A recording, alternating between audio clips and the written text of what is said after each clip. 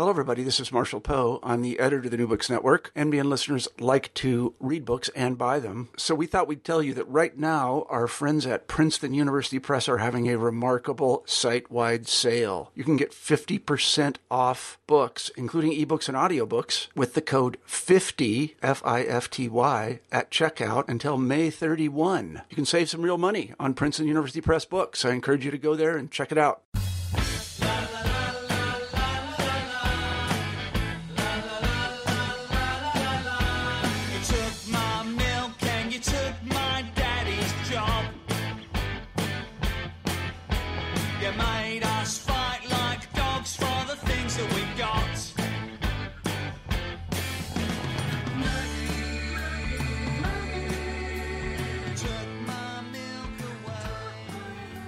Welcome to the New Books Network. I'm Laura Landon.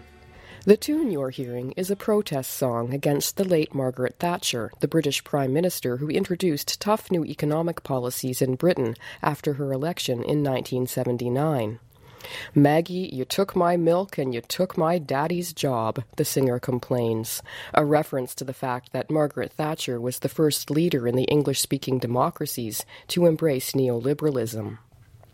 Thatcher stirred up controversy when her government cut a free school milk program.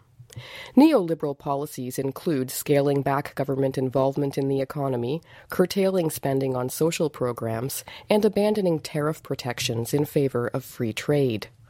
Thatcher took on the powerful British labour unions and also presided over the sale of more than 50 state-owned enterprises to private owners.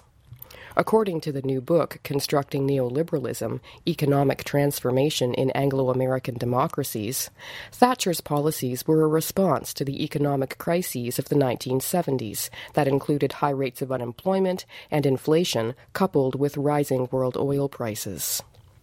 The book examines the adoption of neoliberal policies in the 4 Anglo-American democracies, Britain, New Zealand, Australia, and Canada, during the 1980s and beyond. It was written by Jonathan Swartz, Associate Professor of Political Science at Purdue University North Central. During research for the book, Professor Swartz conducted more than 110 interviews with former prime ministers and cabinet ministers in all 4 countries, as well as a number of high-ranking economic officials and trade union leaders. Professor Swartz argues in Constructing Neoliberalism that the policies represented a radical shift away from the traditional post-Second World War consensus politics. He writes that the shift was made possible because political elites, he calls them norm entrepreneurs, were able to construct new economic models that stressed market efficiency over traditional concerns about social justice. We reached Jonathan Swartz at his home in South Bend, Indiana. The interviewer is Canadian journalist Bruce Wark. Hello, Professor Swartz. Good morning. Thanks so much for taking the time to discuss your book, Constructing Neoliberalism. And let's begin with a key concept in your book, what you refer to as, quote, a political economic imaginary. What do you mean by a political economic imaginary? The term political economic imaginary is one that I kind of came up with based on lots of other work that had been done on social imaginaries to refer to a set of interrelated ideas about the proper relationship between the state, the society, the economy, the citizen even, the corporation, essentially the appropriate extent and form of how the state should regulate or not regulate the state, the society, the economy. So, in other words, the political economic imaginary is a set of ideas about what the proper role of the state should be in the economy, in the society. What do people think that proper role should be? Does the state have a role at all? What should that state be? What form should those interventions, if there are interventions by the state in the so-called free economy, what role should that take? It's based on a larger set of work, and I particularly rely on the work of Castoriadis in his work on social imaginaries, who basically argues that much of the world around us can only be understood properly by looking at the ideas about the world around us. That our relationships with others, our sense of what we like or don't like about the world, about what's good or bad, what's true or false, is not is not given. It's not some kind of an ontological reality that we just accept, but rather it's one that we largely construct ourselves as a social phenomenon. And just briefly, he gives the example, and I think I have it in one of the footnotes in the book, of food, and how that there's a whole range of foods out there. There's a whole range of things in the world that are edible, but yet we humans only eat a fairly small range of what's actually edible. And in fact, what we like or don't like varies quite a bit from one society or one culture to another. So what is considered a delicacy in one culture is considered something disgusting in another.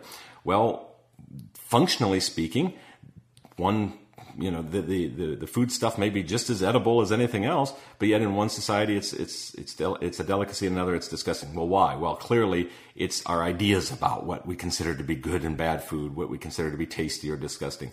Well, in the same way, I try to spin off of that essentially and to say, well, this political economic imaginary is that, if you will, subset of ideas about the role of the state in the economy and what the proper role of the state should be.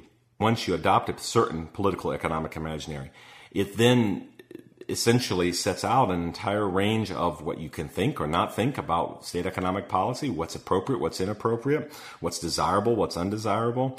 And so from my point of view, it's a useful term. It's a useful concept because it really emphasizes this socially constructed or this ideational nature of how people think and how they act about economic policy. And why is that concept of a political economic imaginary important for understanding how New Zealand, Britain, Canada, and Australia came to embrace radically new economic policies in the 1980s? I think it's important because I try to emphasize a couple of things in the book. One is that the policy shifts that we see in the 1980s and 90s in those countries, I argue, was not just a marginal policy shift. In other words, it wasn't just some tinkering with the settings of economic policy, like you take a dial on a machine and you turn it from 3 to 4. It's not some tinkering with the settings, if you will. It rather represented a very significant shift in the way people thought and the way people continue to think about the proper role of the state in the economy. In other words, it's a shift in the underlying philosophy, a shift in the underlying assumptions or beliefs about how the economy should work, what the role of the state is in the economy, what the role of citizens and corporations are in the economy. So in other words, it's much bigger than just shifting policy on one or two or three particular issues. It's, in my view, and this is what I try to argue in the book, it really was the replacing of what had been in Britain was called the consensus, but it really was shared among all 4 countries that I talk about in the book, a set of ideas about what the proper role of the state was in the immediate post-war period and really lasted through from the 1950s to the 1970s. It replaced that traditional consensus about what the role of the state was, which was a much more interventionist view, with a much more deregulated free market view of what the state should be. And so from my point of view, the idea of the imaginary helps us to really appreciate the full extent to which not just a policy shift, but a truly philosophical shift took place. I guess the second thing that I like about the concept is that by using the term political in political economic imaginary, I really try to emphasize the political aspect, that this shift, and in fact the change to any imaginary or the construction of any imaginary, is a political process. We're not talking about the laws of gravity here, although perhaps they're politically debated as well. We're talking about something that's inherently contestable, something that really has a particular political point of view attached to it, and that when people adopt one imaginary or another, they're going to engage in contestation, they're going to engage in politics. And the shift that took place from that old consensus to the new neoliberal consensus, if one wants to call it that, was not something that happened kind of in an organic, natural way in the sense of it just was destined to happen and so it did. Rather, it was the result of political elites, what in the lingo we call norm entrepreneurs, who really set about trying to change what had been the previous assumptions or views about what the proper role of the state was, and they largely succeeded. But it was a political shift. It was inherently political, not just the result of some inexorable laws of economic science or something like that. And that's why I utilize that term political in political economic imaginary to emphasize that contestation and that contestability involved in the construction of social imaginaries. Now, that shift you mentioned, it involved adopting what you call neoliberalism. What is neoliberalism for you?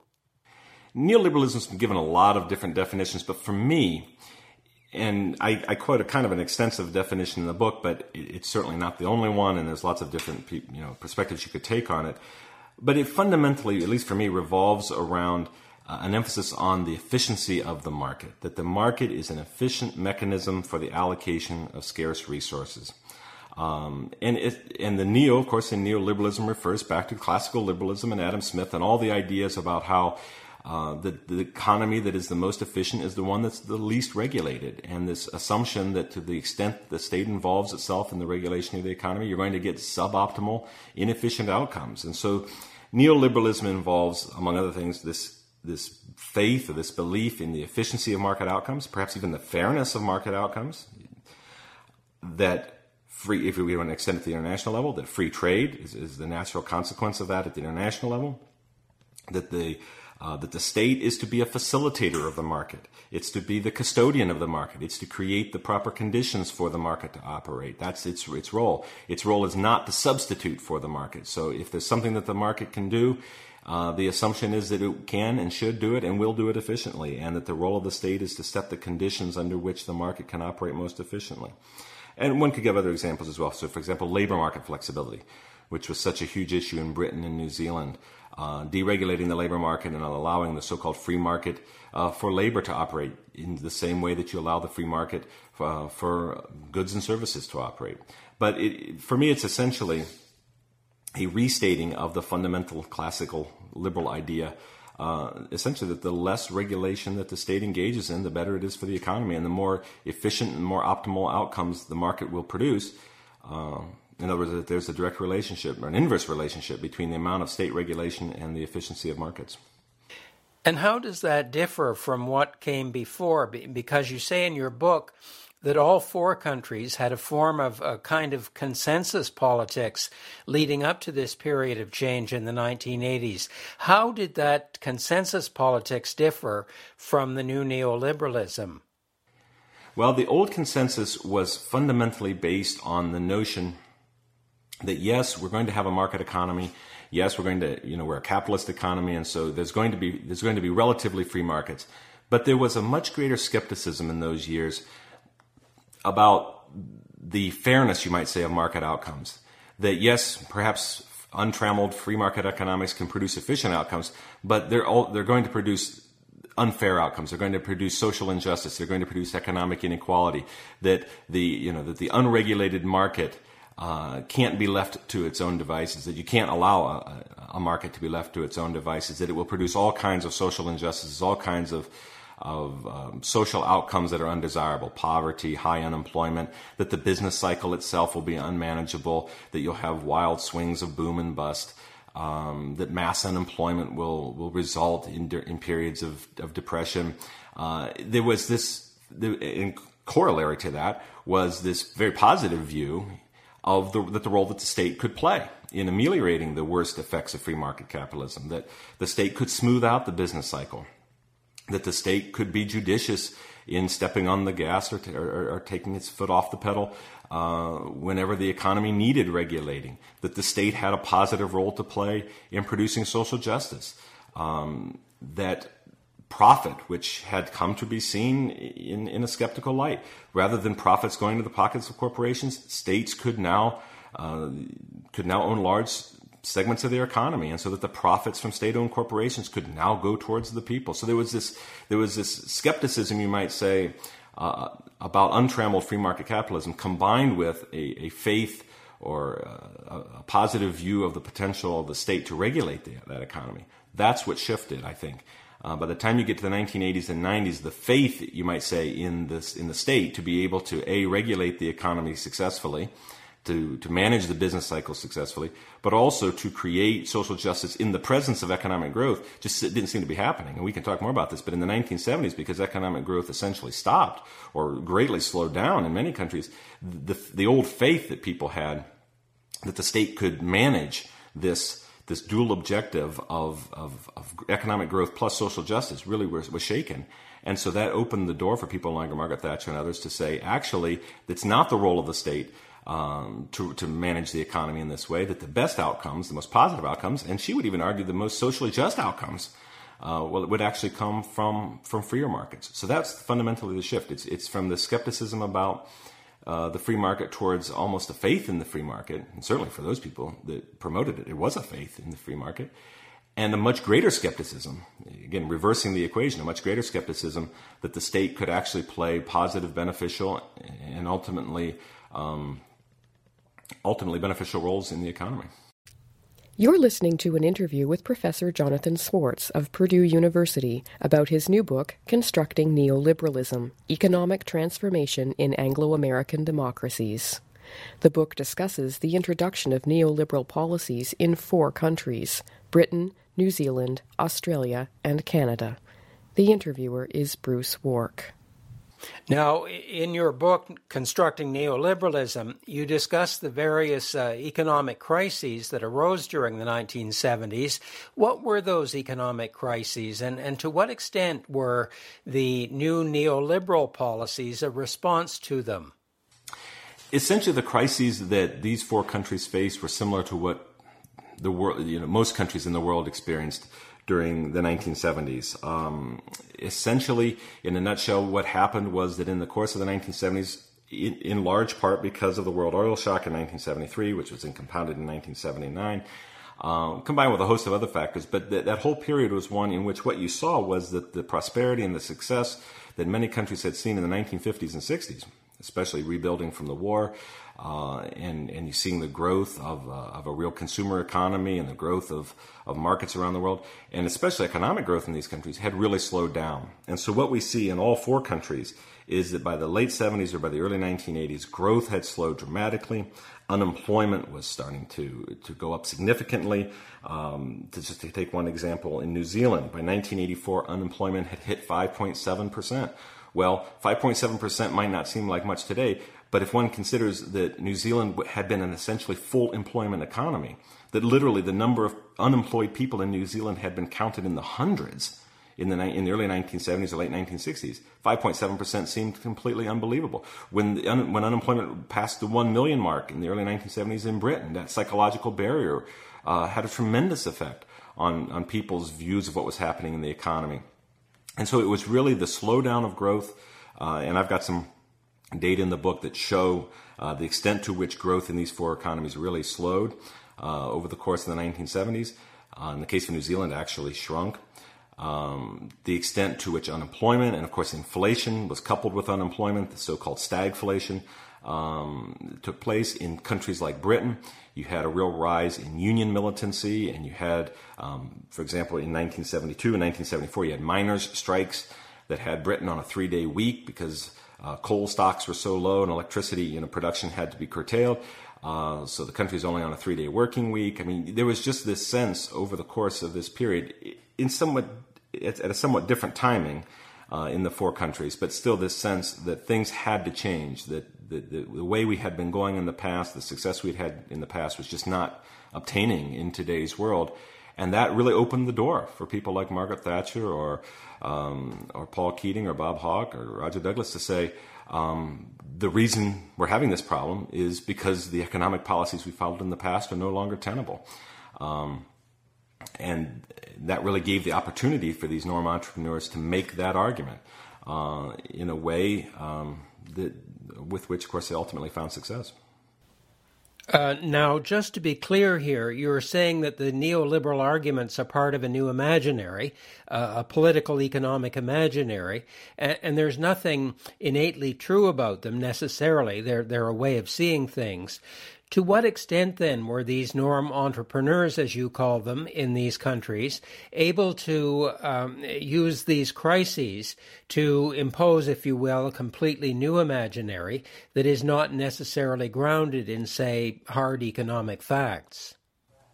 Well, I guess what I would say, just to preface that, is that whether it's true or not, whether there is economic facts behind it, is a somewhat separate issue. And that's I think the important point I would want to make on that. And that is that perhaps for certain purposes, neoliberalism does have an awful lot of evidence going for it. So, for example, if what you want is economic efficiency, then yeah, free markets do seem to produce economic efficiency. So, I wouldn't want to go so far as to say that it's completely unfounded. I think it more depends on what the goals of one society are. If the goals of one society is economic efficiency, then perhaps under certain conditions, neoliberalism can produce that for you. What I've focused more on is not trying to assess kind of the validity or the invalidity or the truthfulness or the falsehood of neoliberalism, but rather the argument that was made for it. And to get to your point, to get to your question, the way it was framed was essentially that the old ways have failed, and in the absence of any other alternative, this is the way forward. This is the so-called Tina argument. There is no alternative. And in fact, people like Margaret Thatcher explicitly said this. There is no alternative. The alternative has been tried. Now, again, whether that was true or not, or whether that's actually an accurate statement or not, that's contestable, and it was contested. But because the 1970s and in some countries the early 1980s had seen such economic turmoil, and because by the admission of the Keynesians themselves, by the people that had been running things in the 50s, 60s, and 70s, because they seemed to struggle by their own admission with trying to figure out what to do. The whole notion that you have unemployment and inflation rising simultaneously seemed to challenge the traditional notion that the two were opposite phenomena. This really opened the door for them to say, there's no other way. The reason we've had this problem, the reason we're having these problems, is because we followed what Thatcher would have called socialism. We followed these policies of state intervention. We followed these policies of the government owning big swaths of the economy. The solution, she argued, the alternative, is to try this radically new concept. And in a sense, it wasn't new, of course, because it was a restatement of what had been said a couple centuries before by people like Smith. But it was new in that context, you might say. It was trying to change people's views. And frankly, there didn't seem to be an alternative, and the opposition didn't do very well of expressing an alternative. And I've got a few quotes in the book about this, where people on the other side of the argument were basically saying, "Wait a second, you've cornered us kind of on this point. You say there's no alternative, but there is an alternative. But yet, by their own admission, they weren't articulating that alternative very well." And what that alternative was not entirely clear. And so the weakness, you might say, or the inability of the opposition really to mount an effective challenge to neoliberalism, theoretically or conceptually, really played into the hands of these normal entrepreneurs. You're listening to an interview with Professor Jonathan Swartz of Purdue University about his new book, Constructing Neoliberalism, Economic Transformation in Anglo-American Democracies. The interviewer is Bruce Wark. In your book, you note that political leaders used persuasion as one strategy to push for neoliberal policies, but you add that they also used what you call rhetorical coercion. How does persuasion differ from rhetorical coercion? Well, the idea of persuasion, of rhetorical persuasion, is basically based on the work of people like Habermas. And it's the notion that when you try to persuade someone, what you're doing is you're essentially trying to convince them that something is good or right or desirable. So, for example, I might argue too that slavery is wrong. It's wrong, and we should do it. We shouldn't do it, and we should change the laws on it, and we should abolish it. We should outlaw it. Or landmines, for instance. There's been a real shift in terms of attitudes toward landmines over the course of the last 20 years or so. Well, a lot of that was based on persuasion. It was based on normal entrepreneurs, people in NGOs and other organizations, and some politicians saying they're wrong. They produce these terrible results, and so we shouldn't do them. They're just wrong. And that's persuasion. There has, however, been an argument, and this is based on the work of people like Krebs and Jackson, who argue that actually there's something called rhetorical coercion that can also happen. Coercion, rhetorically, is when essentially you manipulate your opponent, if you will, your rhetorical opponent, into a position where he or she doesn't have an answer, where you essentially maneuver them onto a rhetorical or philosophical position where they no longer have a good answer. So this kind of ties back to what I was just mentioning before about there being no alternative. A good example of this, I think, was the civil rights movement in the United States. The civil rights activists in the United States in the 1950s and 60s were very successful, I think, in moving opponents of civil rights into a corner rhetorically. So basically what they would say is, well, do you believe that America is a country of freedom? And people would say yes. Do you believe in freedom? Do you believe that people should be free? This is a country based on the concepts of freedom and dignity and life, liberty, and the pursuit of happiness and the rest of it. And people would say yes. And then the civil rights activists would say, well, then how do you square that with not allowing people to vote? How do you square that with denying African Americans fundamental political and civil liberties? Well, there's no good answer to that. If you buy into the premise that this should be a country of liberty and political and civil freedoms, then how can you really justify the denial of that to a huge chunk of the population? Well, it's hard to do. It's really difficult to do. That's essentially what I argue happened at the hands of the Norm entrepreneurs with respect to neoliberalism. So persuasion would be to say, well, neoliberalism is good, it's desirable, it's something we want to do. But coercion is taking it a step farther and say, there's no alternative. What is the alternative? I quote Bob Hawke in the book, who said, people who are against what in Australia was called economic rationalism, that was their term for neoliberalism, people that are against economic rationalism, what are they for? Economic irrationalism? Well, in a sense, it's kind of a cliche. It's a throwaway line.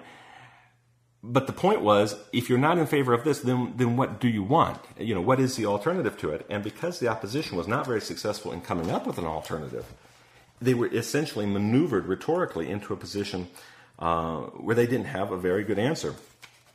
I'll just briefly mention one quote that I do have in the book that speaks to this directly. It was actually a minister in New Zealand, in the Labour government there, but one who was not really in favor of the changes that took place in New Zealand, the neoliberal changes there. And he said, there was no substantial theoretical basis on which you could sustain opposition to economic rationalism, because there had never been anything like it. They'd say, there is no alternative. And you'd say, well, there is. They would reply, oh, that's the old way. We used to do that. You can't do that anymore. And then when you looked at what they were doing, you had to devise a theory according to them to combat what they were actually doing now. And they would say, oh, forget about that. That's the way we used to do it. That's the old way. That was all cloth-capped socialism and so on and so on.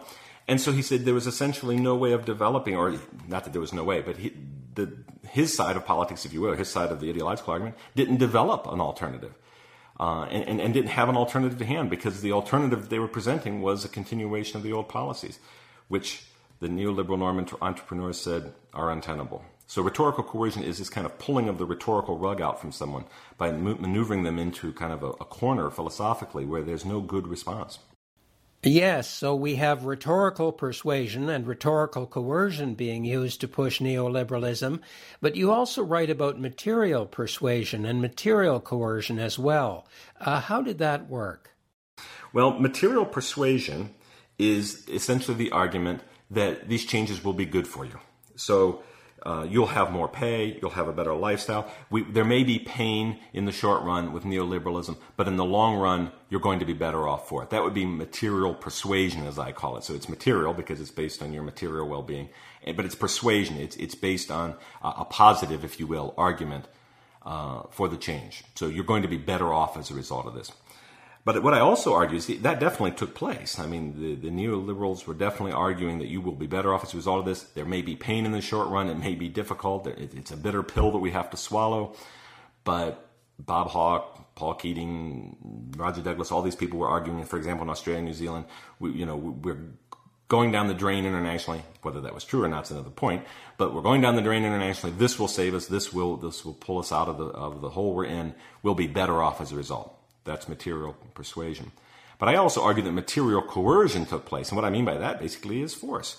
So there were times at which the neoliberals actually passed laws, for example, that forced people into an acquiescence, if you will, to neoliberalism. And the great example of this, and I've got a chapter on it, is labor market policy. So the deregulation of the labor markets, for example, most dramatically in Britain and in New Zealand, were basically legislating neoliberalism and basically putting unions in a position where the closed shop was ended in these countries, where basically unions were extremely restricted in terms of what they could legally do and not do. Strikes were really restricted in terms of the legal basis for strikes. Unions were made susceptible to civil damages. Democracy was forced on the unions, in intra-union democracy, where ballots would have to be called before strikes and things like this. Well, that's material coercion. That's actually putting a legal basis to the changes you're trying to do. And so what I also talk about in the book is that there's an interesting dynamic, I think, because the two actually interact with one another. One may be forced in the short run by material coercion to comply with neoliberalism or neoliberal ideas. But it is possible that over time, what we may see, or what you may see, is that people actually begin to not just follow out of coercion, but actually may come to believe in the policies themselves. So, for example, in these countries, you don't see any real demand for a return of the closed shop. You don't really see any real demand for the labor market policies of the 1950s and 60s. Well, maybe that's just acquiescence, but I also think to a certain extent there has been a conversion, if you will, at least by some people, that yeah, maybe we were forced into these policies in the short run, but in the longer run, we've actually come to believe in them, at least to a certain extent. Now, your book on constructing neoliberalism studies each of the four Anglo-American democracies, and let's look at them in more detail and start with Britain, where it began with Margaret Thatcher, of course. Let's play a clip of Margaret Thatcher speaking to the Conservative Party conference in Blackpool, England. This was in 1983. One of the great debates of our time is about how much of your money should be spent by the state and how much you should keep to spend on your family. Let us never forget this fundamental truth. The state has no source of money other than the money people earn themselves. If the state wishes to spend more, it can do so only by borrowing your savings or by taxing you more. And it's no good thinking that someone else will pay. That someone else is you. There is no such thing as public money. There is only taxpayers' money.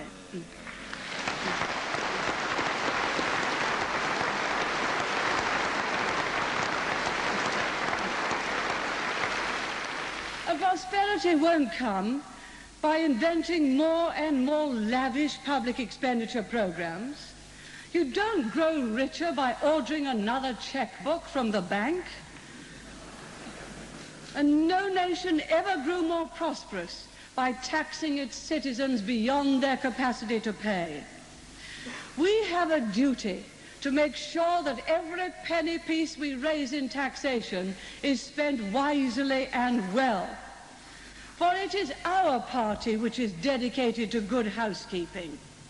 How very pleasant it would be, how very popular to say, spend more on this, expand more on that. And of course we all have our favorite causes. I know I do. But someone has to add up the figures. Every business has to do it, every housewife has to do it, every government should do it, and this one will. So that was the Iron Lady herself, Margaret Thatcher, speaking in 1983. And I noticed she said there is no such thing as public money. There is only taxpayers' money. How typical of neoliberal policies, Professor Schwartz, is that line?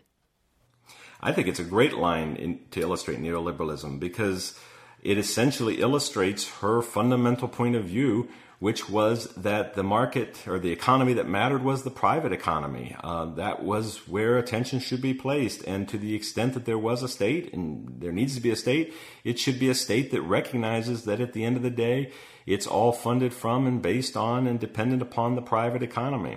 I also think it's very interesting in that clip where she talks about it's your money, essentially. And when you say that someone else is going to pay, that someone else is you.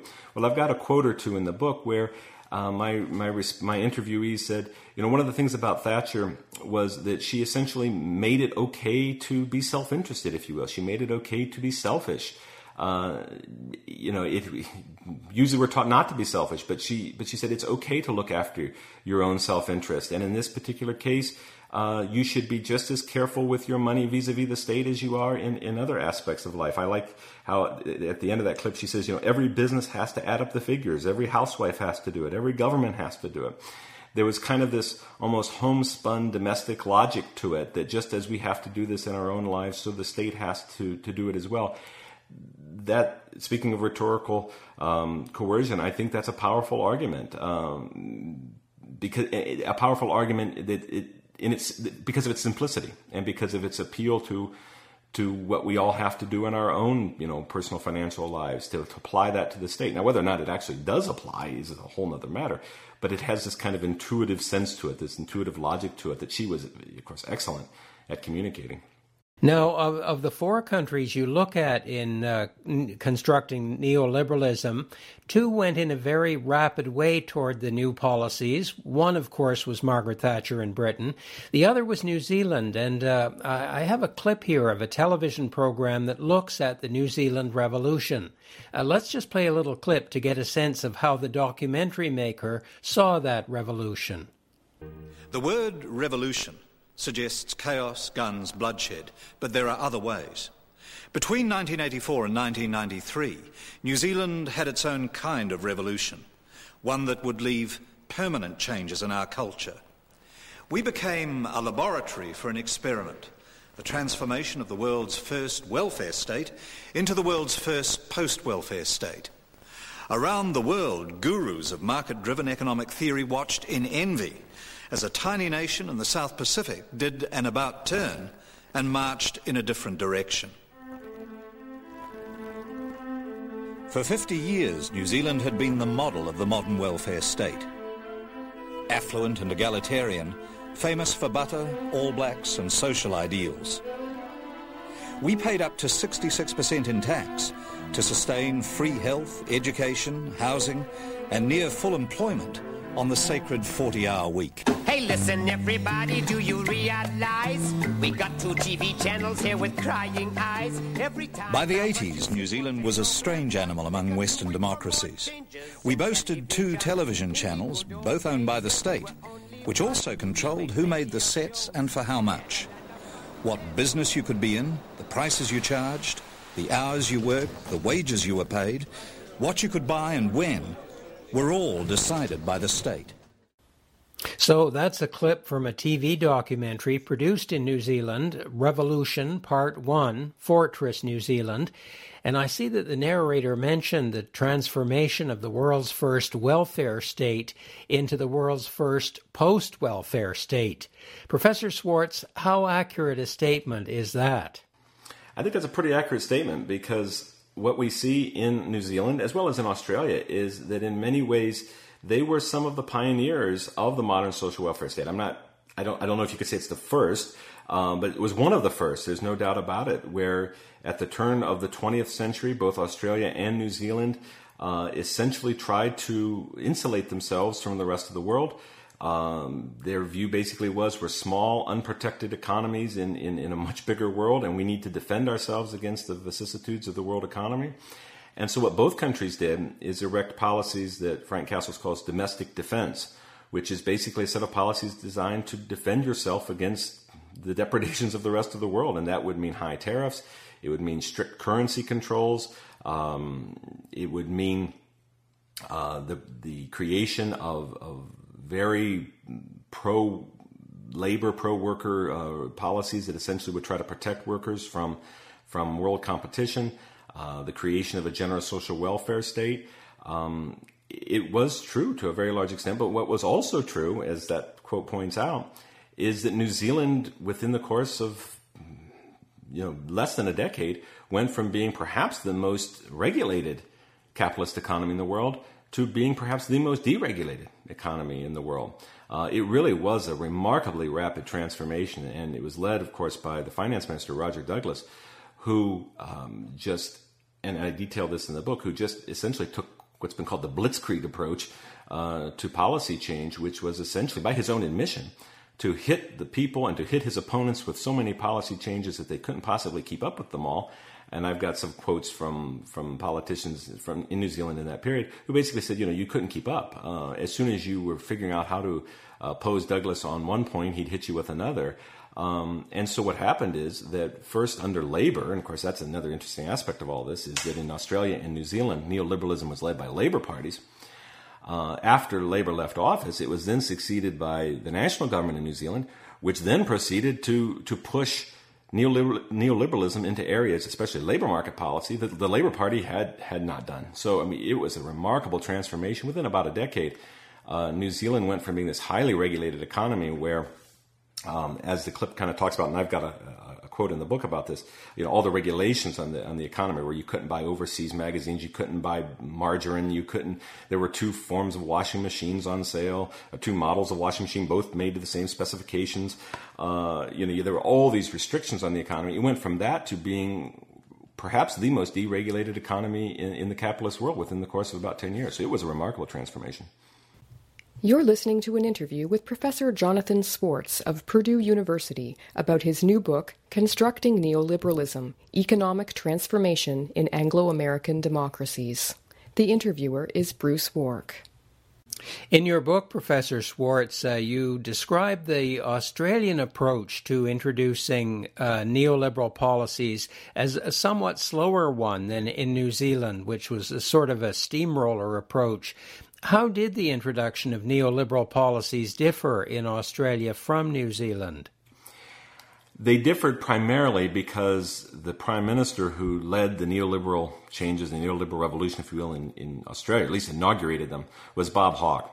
And Bob Hawke had been a leading trade unionist, the head of the ACTU, the top union organization in Australia, prior to becoming a politician. And so his approach was one that was much more sensitive to what you might call the traditional labor base. It's one of those fascinating things about Douglas in New Zealand, that even though he was really the part of a long historic labor family in New Zealand, he himself really broke with labor tradition there. Hawke did so too, but in a way that was much more gradual, you might say, and much more attuned to traditional labor sensitivities. For example, much more attuned to rights of workers, much more attuned to labor markets and labor market regulation and the interests that workers have in labor market regulation. Much more attentive to working with the unions. And the main difference you see there in a nutshell was that the Australian approach under the Labour Party, it wouldn't be the approach when the Conservative Coalition came in later, but the approach under the Labour Party in Australia was basically to work with the unions. And they came up with a series of what were known as accords, agreements with the labor unions in Australia to essentially hold down wage demands, to essentially moderate their wage demands in return for more generous social welfare benefits and more generous state services. And Hawke's basic argument was that what we need is a non-inflationary environment. What we need is wages to be held down. But then what we will do is, at the same time that we're holding down wages, and I've got a table in the book that shows to the extent that they were successful. I mean, over the entire course of the Hawke, and perhaps it was the Hawke-Keating governments, real wages in Australia barely grew. They were very successful in holding down wages. But at the same time, Hawke argued, what we'll do is we'll increase the so-called social wage. We'll increase the amounts that are being transferred in terms of child benefits or in terms of education, in terms of other social welfare benefits. And so in the end, he argued, you won't end up any worse off, but what will happen is that the economy will become more competitive because wages are being held down. Well, I think you can say pretty unequivocally he was very successful in managing those agreements with the trade union movement in Australia. And so it's a very different model. It's one of cooperation. It's one of conciliation. The changes happened, but they did so in a way that basically got the trade unions on board in Australia. And so when you compare that to either the Blitzkrieg in New Zealand or when you compare that to the completely acrimonious, bitter relations that the Thatcher government had with trade unions in Britain, the contrast is really quite dramatic. Yes, I have a clip of Bob Hawke. This is late in his career, going into the fourth election that he won, and this is the 1990 federal election in Australia, the Bob Hawke policy speech at the beginning of the campaign. Here's an excerpt from it. My friends, my fellow Australians, the message I bring you today is a message of confidence in the future of Australia and a renewed commitment to a better and a fairer future for all Australians. It's a message based firmly on realism, the realism and substance of our policies for the future, the fact that the tough and the hard decisions we've had to make for the good of Australia are starting to work, the fact that we are building together a nation of opportunity, fairness and security, and above all based on the strength of the Australian people. My friends, I know that we have had to take hard and unpopular decisions for difficult times. I understand completely that those decisions have been tough for many decent, hard-working Australians. But I also know that I would not be fit to lead this great country if I had chosen the easy, popular way at the cost of the nation's future. And anyone, however glib or smooth, who tells the people of Australia that the future of this country lies at the end of an easy road is not fit to be your Prime Minister. So that was Bob Hawke speaking in 1990, the Australian election campaign that he won as Prime Minister. And I noticed the language in that excerpt, language like, well, the tough and the hard decisions, hard and unpopular decisions for difficult times, even tough for many decent, hard-working Australians. And he says, I'm not going to take the easy, popular way. And yet, his success, his repeated success, suggests, in fact, that his policies were popular enough, at least for him to win time after time at the polls. I mean, if he's right about tough decisions and that working people might suffer, how was he able to prevail so many times, Professor Schwartz? Well, I think that's a great question, and that really gets to what I think is one of the fascinating things about this whole period. And let me just discuss Australia and Hawke briefly and then mention the other cases as well, because I think it really applies to the others. If we look at Hawke specifically, I think that it shows the extent to which he personally was successful in communicating this message that, look, I'm a man of the Labour Party. I'm a man of the Labour movement. You can trust me. You can trust this government. Of course, Hawke has this very likable kind of personality. He has this image of kind of the ordinary guy who's everybody's buddy, somebody that you could definitely have a beer with. And so he has this kind of genial, warm personality that I think successfully communicated the idea, you can trust me, you can trust this government, and we have to do these things.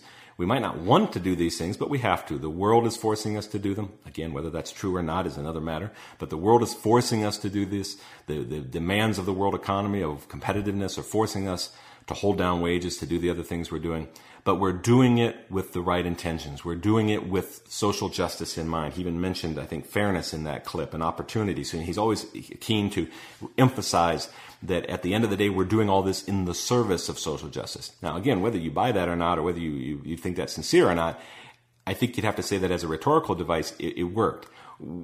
Speaking more generally, however, though, I think it's a great question to say, on the one hand, you look at neoliberalism and you say these bitter pills that everyone had to swallow in these countries, and the unemployment that it caused, for example, in Britain, or the decimation of the trade unions there, or just the turning of New Zealand on its head in many ways economically, you'd say, well, these must be so unpopular that in democratic societies, these governments must have just been chucked out at the next election. And the reality was quite different. I mean, Thatcher gets reelected numerous times, as you mentioned, Hawke's reelected numerous times, which you have, and then in New Zealand, you have a couple of Labour governments that are then succeeded by national governments that then take the policies even farther, and they get reelected. So you say to yourself, well, if these policies are so unpopular, and if they're so, if they're so detrimental to the interests of ordinary people, then why is it that these governments keep getting elected? And I think the classic example of this is British Labour, where the British Labour Party, in 1983, their first election in which they ran against Thatcher as Prime Minister, after 4 years of the Thatcher government, they ran on a very left-wing program. They took kind of that detour to the left with that very left-wing manifesto they had in 1983 under Michael Foot's leadership, and they were just decimated at the polls. And so what you see then, now you might argue there were other factors involved, the Falklands and other issues like that, but what you see is that how long did it take the Labour Party to get back into power? It wasn't until 1997, 14 years later. After the party had gone through a wrenching process of basically reorienting itself, where? Largely on the ground that had been prepared for it by Thatcher. And so by the time you get to Tony Blair in 1997, you have the Labour Party essentially not changing any of the fundamental policies that had been implemented by the Thatcher and the major governments. And it wins with this resounding, overwhelming landslide victory in 1997. So there is this strange phenomenon, you might say, where on the one hand, neoliberalism has never been popular. Public opinion, poll after public opinion shows these policies to be very unpopular. But yet, governments not only get reelected, but oppositions, like the British Labour Party, feel that they have to move onto that ground in order to be considered credible by the public. To me, this would just be my personal interpretation, that shows the extent to which the public themselves, whether they want to or not, have essentially adopted the fundamental assumptions of neoliberalism. So that even though they don't like these policies, and even though they get really upset at the governments that implement them, a party like the British Labour Party has to adopt them in order to be considered economically credible. And then when they get in power, they do virtually nothing to reverse any of those policies. To me, that shows the extent to which that neoliberalism has not only been an elite phenomenon by political leaders, but has also, if you will, insinuated itself or has been picked up on by the values, the ideas, the norms of ordinary citizens. And to me, that's where you really see the success of the neoliberal imaginary, is the extent to which now it would appear that ordinary voters believe that these policies are necessary. Undesirable maybe, difficult, but necessary nonetheless, and that when parties have gone in the opposite direction and argued for radically different policies, they haven't been successful. To me, that's one of the great fascinating things about neoliberalism. Well, so far we've talked about the introduction of neoliberal policies in Britain, New Zealand, and Australia. But when we turn to Canada, an interesting case there, as you point out in your book, neoliberalism was advanced in Canada by the Conservative Prime Minister Brian Mulroney, and one of his main policies was free trade with the United States, an eternally contentious issue in Canadian politics.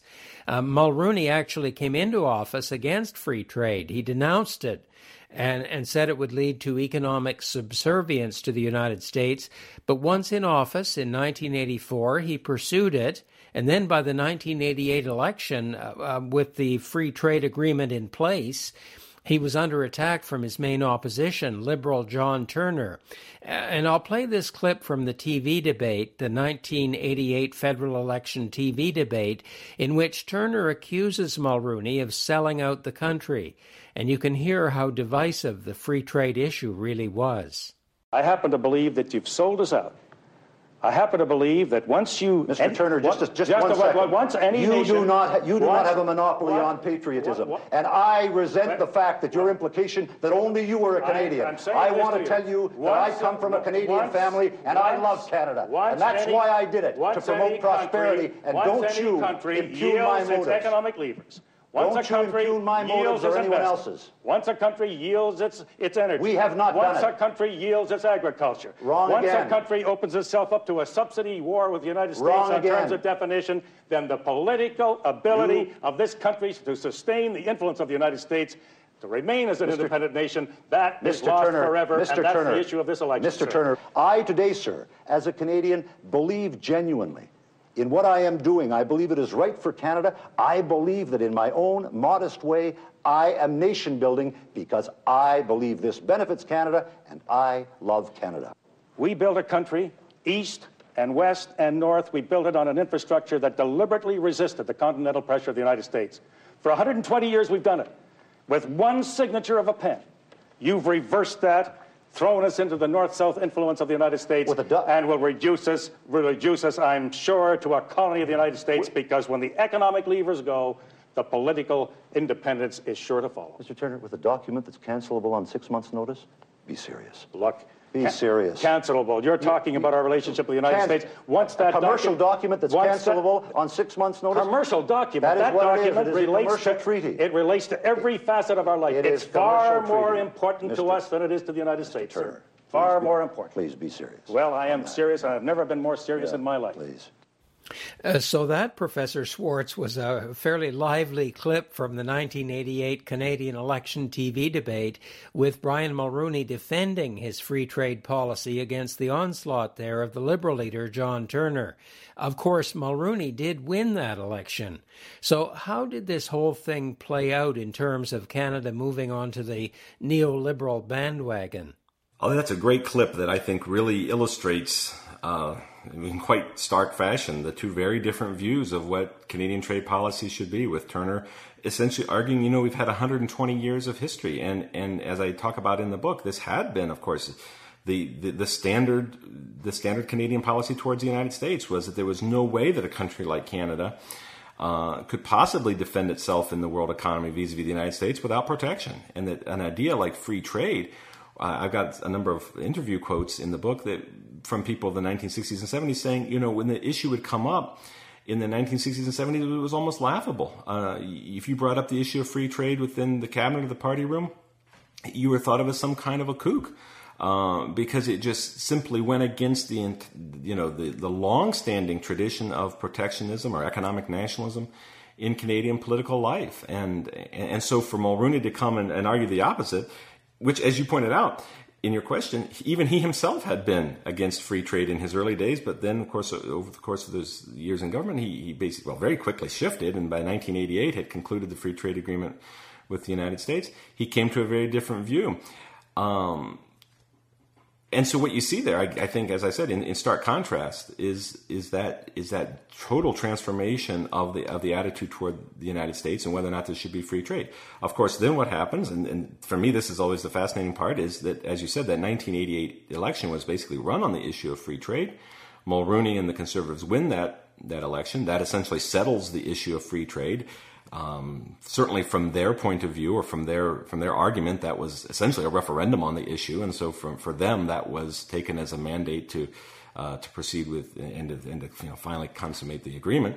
But then what happened, of course, is that then the government then proceeded to start negotiating NAFTA with the United States and Mexico, which again initially the Liberals opposed, and Jean Chrétien, the new leader, opposed. But then by the time it comes to the time to actually promulgate NAFTA in 1994, I believe, he's actually doing it himself. And even though he had promised to potentially tear up NAFTA if it was detrimental to Canadian interests, he becomes, of course, a big promoter of international trade and of NAFTA itself. And again, I think you see a very similar phenomenon in Canada on the issue of free trade as you see in the other countries, where, imagine in Canada today, if you were to go around and propose returning to the protectionist policies of the 1960s or 70s, in Canada, I don't think you'd get much support for that. I think most people would think that for better or worse, and probably in some ways it's been better, in some ways it's been worse, free trade is here. And that's just the way, whether we like it or not, that's the way the world works. And again, whether that's true or not is another matter.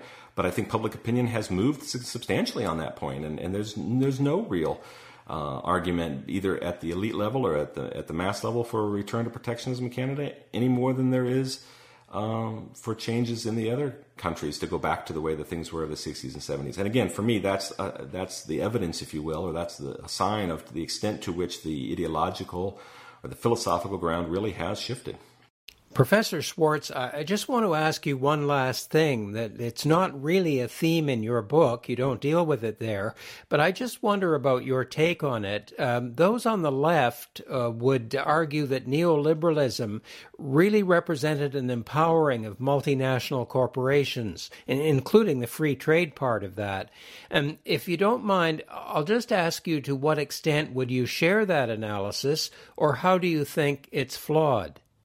I would say that you're right. It's not something that I analyze directly. So I think that one of the things you could say about the book, where it's, if you wanted to add like an important piece of the puzzle that I just didn't have the time or the ability really to get into, was the extent to which neoliberalism was supported by corporations and by the business lobby. And I think in general what you see is that that's true. It largely was.